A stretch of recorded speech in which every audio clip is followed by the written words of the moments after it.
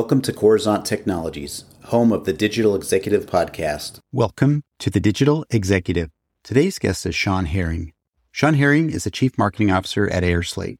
Shawn leads the airSlate global marketing team, driving the strategy for demand generation, product marketing, branding, communications, and sales development. Over the course of his 20 years of experience in marketing, Shawn believes in an integrated approach to marketing plays a critical role within the revenue team. With experience in leading marketing teams from startup less than 10 million and scaled up to 500 million, Shawn appreciates a learning curve and respects the process of testing methods and strategies without fear of being wrong. Well, good afternoon, Shawn. Welcome to the show.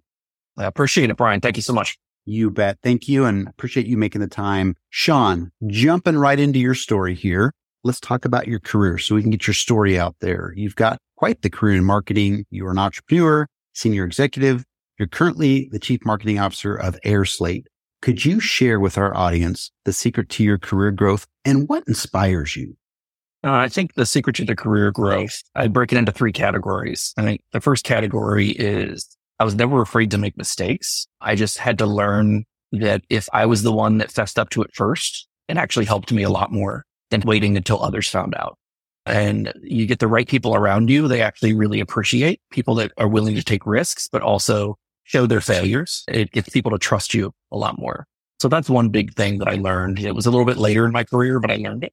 The second big thing is that relentless pursuit of the truth through data and then trying to tell a story out of it versus trying to tell a story and then getting the data to support you.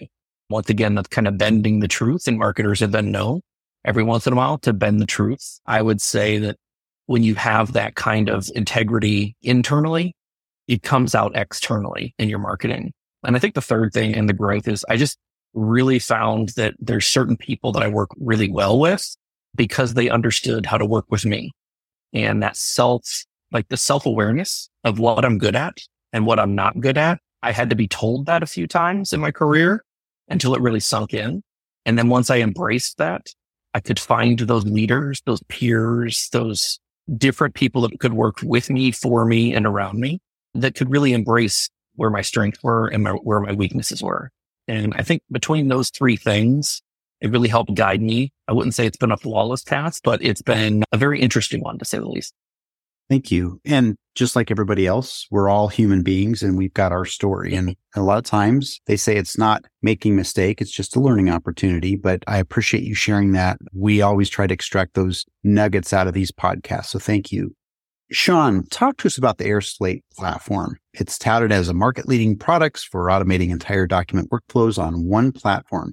Where does your product stand out specifically from the rest? The biggest thing that I've seen, I would put it in two categories here. The biggest thing I've seen for us versus others is we start with the need of the end user.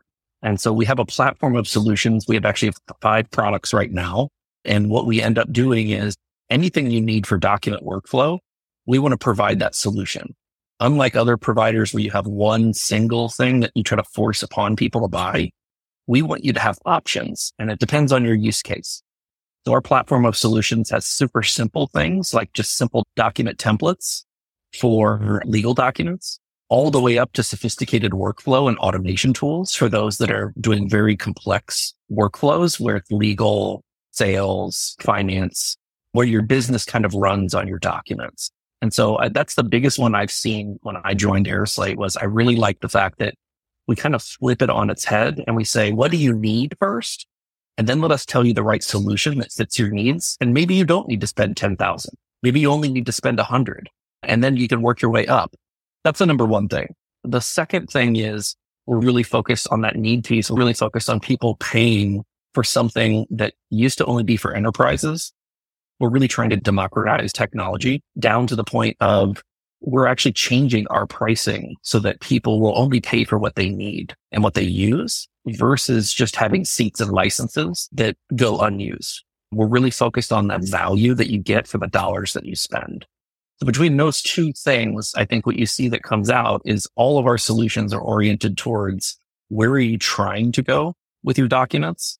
Where exactly are you at in your journey? Are you at a very simple use case or a very sophisticated one? And then we want you to feel like you're getting the value out of that money that you put in. having worked in the space in a little time, I would say that's not the common case for most software companies. Thank you. You're absolutely right. And at the end of the day, it is the value. It's that customer experience. When your customer's happy, you're hitting all those check boxes for them. And sometimes there's a lot of platforms out there. You've got competition out there. I've seen it. But the fact that you're providing that extra value makes a big difference. So thank you for sharing. Shawn, we are a technology platform, publication, podcast. Obviously, I'm a techie, been a techie for many years. So we like to ask every guest, doesn't matter if you're a technologist, but maybe you could share just a little bit about your tech stack. If you're leveraging any of that new and emerging tech, and touch on anything, that'd be fine. Yeah, I think one of the things that really drew me into airSlate was this concept of the marketing machine. We're a marketing-driven organization, which means marketing is responsible for revenue. Not maybe, not partially. We're 100% responsible for revenue. And I think what I find in the tech stack is we've architected our tech stack to be almost like a consumer organization and an enterprise software solution. And so we've got this good hybrid approach that we can balance out depending on the audience that we're targeting. Some of the key things that our marketing machine is known for is search. We're really good at harnessing intent. And the way we've done that is we've actually built our own proprietary process, as well as some of the software behind it that we use internally. We're not willing to share that yet. But what it ends up allowing us to do is really understand for every person that comes in, depending on the type of campaigns that we run, how much is that worth to us as a company to pay for? And certain AdWords, certain campaigns that we run outbound or inbound, we always kind of know what we're willing to pay for a customer because we know what those customers are willing to pay us. And so we don't get upside down. And we've got this system in place that evaluates keywords, propensity of growth, and we build a funnel around every single campaign that we run. The funnel, it means from traffic all the way down to purchase. What's our expectation? And then we adjust our bid based on what's happening in real time in the market. So we might bid, I'm going to make up something. We might bid $10 one day for a certain campaign on search. And based on our results, we might find out that's providing better results than we expected. Then we might pay $12 the next day and then $13. But then if we see the results start to pull back, then we start to reverse that, but we can do it in real time. That is a massive advantage for us that has allowed us to actually grow when many others in this last couple of years have started to shrink. So it's a combination of Salesforce, a homegrown system for email, a homegrown system for bidding and keyword management. And then that all feeds into all the different programs that we run. And we take that same funnel approach. Everything that we do, spreadsheet, I hate to say, is one of the best things that we get in our tech stack, is just a clear idea of A plus B equals what. And if we're not getting that, then we're not going to pay more. And so those are the kinds of things that I think, other than the normal stuff that other companies have, we have sales automation, we've got all these other items, but the marketing-led growth really has flipped this on its head to have price. We look at CAC to ASP a lot. So what's a customer acquisition cost to the annual sale price? And what we want is for every dollar we spend, we want more than $1 back. So we're willing to lose business because we're not going to win business at all costs. And I think that's what we've seen with a lot of companies around us is they've been trying to grow at all costs. And now that it's a little bit more expensive, those costs are a little bit more expensive. They're not growing and they're not winning. Thankfully, we've got a little bit more control because of this marketing machine that we've built. And it's allowed us to really control our destiny around where we put our money, where we don't put our money. And then when we start to say it's time to scale, the numbers come rolling in. Thank you. I appreciate you breaking that down for us. And that helps, especially for our marketing gurus here in our audience. That certainly makes a difference. And as you saw, the landscape has changed over the last couple of years. Thank you so much. Shawn, last question of the day. Could you share something from your career experience that might be helpful for those listening today who's looking to grow their career in either marketing or leadership?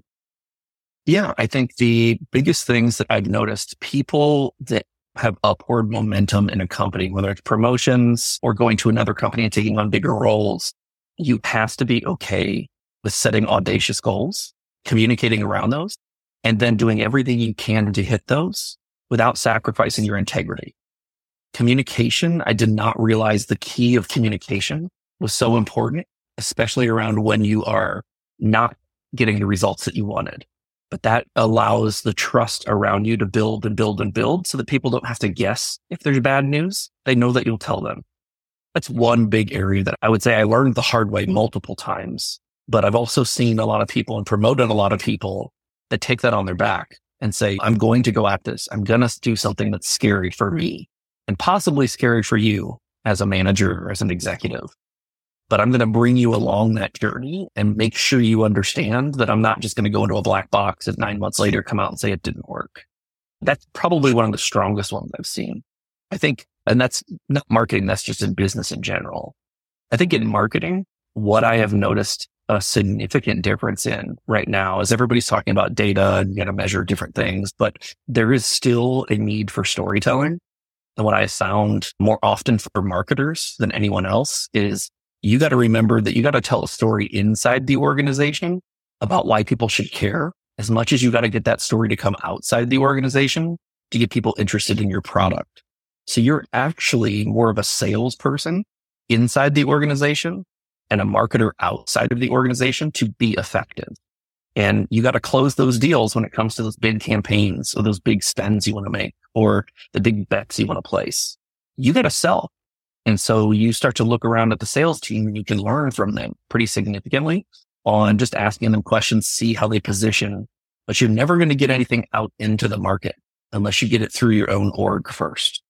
That was another hard lesson learned as a marketer that I just kept getting frustrated with over and over and over, where I just didn't realize that I wasn't telling a good story to the people that were going to approve it. I didn't sell them on it in a way that would help have them support me. So it never went very far. And some of those initiatives would fall flat, even if they were great concepts, great ideas, and had positive ROI. If I didn't get people on board, it didn't matter. And my end customer externally, the one that actually paid us money, would never see all these great ideas because you only execute on what gets approved, on what gets that budget. So those two big things, I would say, one is more of a marketing slant that I don't think enough marketers realize the importance of. You can't just spray and pray data and hope people just go, oh, they know what they're doing. You really do have to craft a story and bring people along on your journey internally. That's a massive marketing thing. And then the other one is general business. People that do well in business, that really accelerate and move up the food chain, have that tenacity, but also those communication skills and the ability to be okay being wrong. Thank you for sharing, by the way. Certainly appreciate that. I think a lot of us have learned over the years, whether we were in some sort of lead role or leadership role, having that trust built as a foundational piece to building relationships. That's obviously number one. And then I love your explanation of the marketing side. And you do need to sell. And just like the marketing, the CMO people, the IT folks have to sell what they're doing to their CFO or their CEO or the board. So certainly resonates with me. And I know it'll resonate with much of our audience. Shawn, it was a pleasure having you on today. And I look forward to speaking with you real soon. Ryan, I appreciate it. Thanks so much. Bye for now.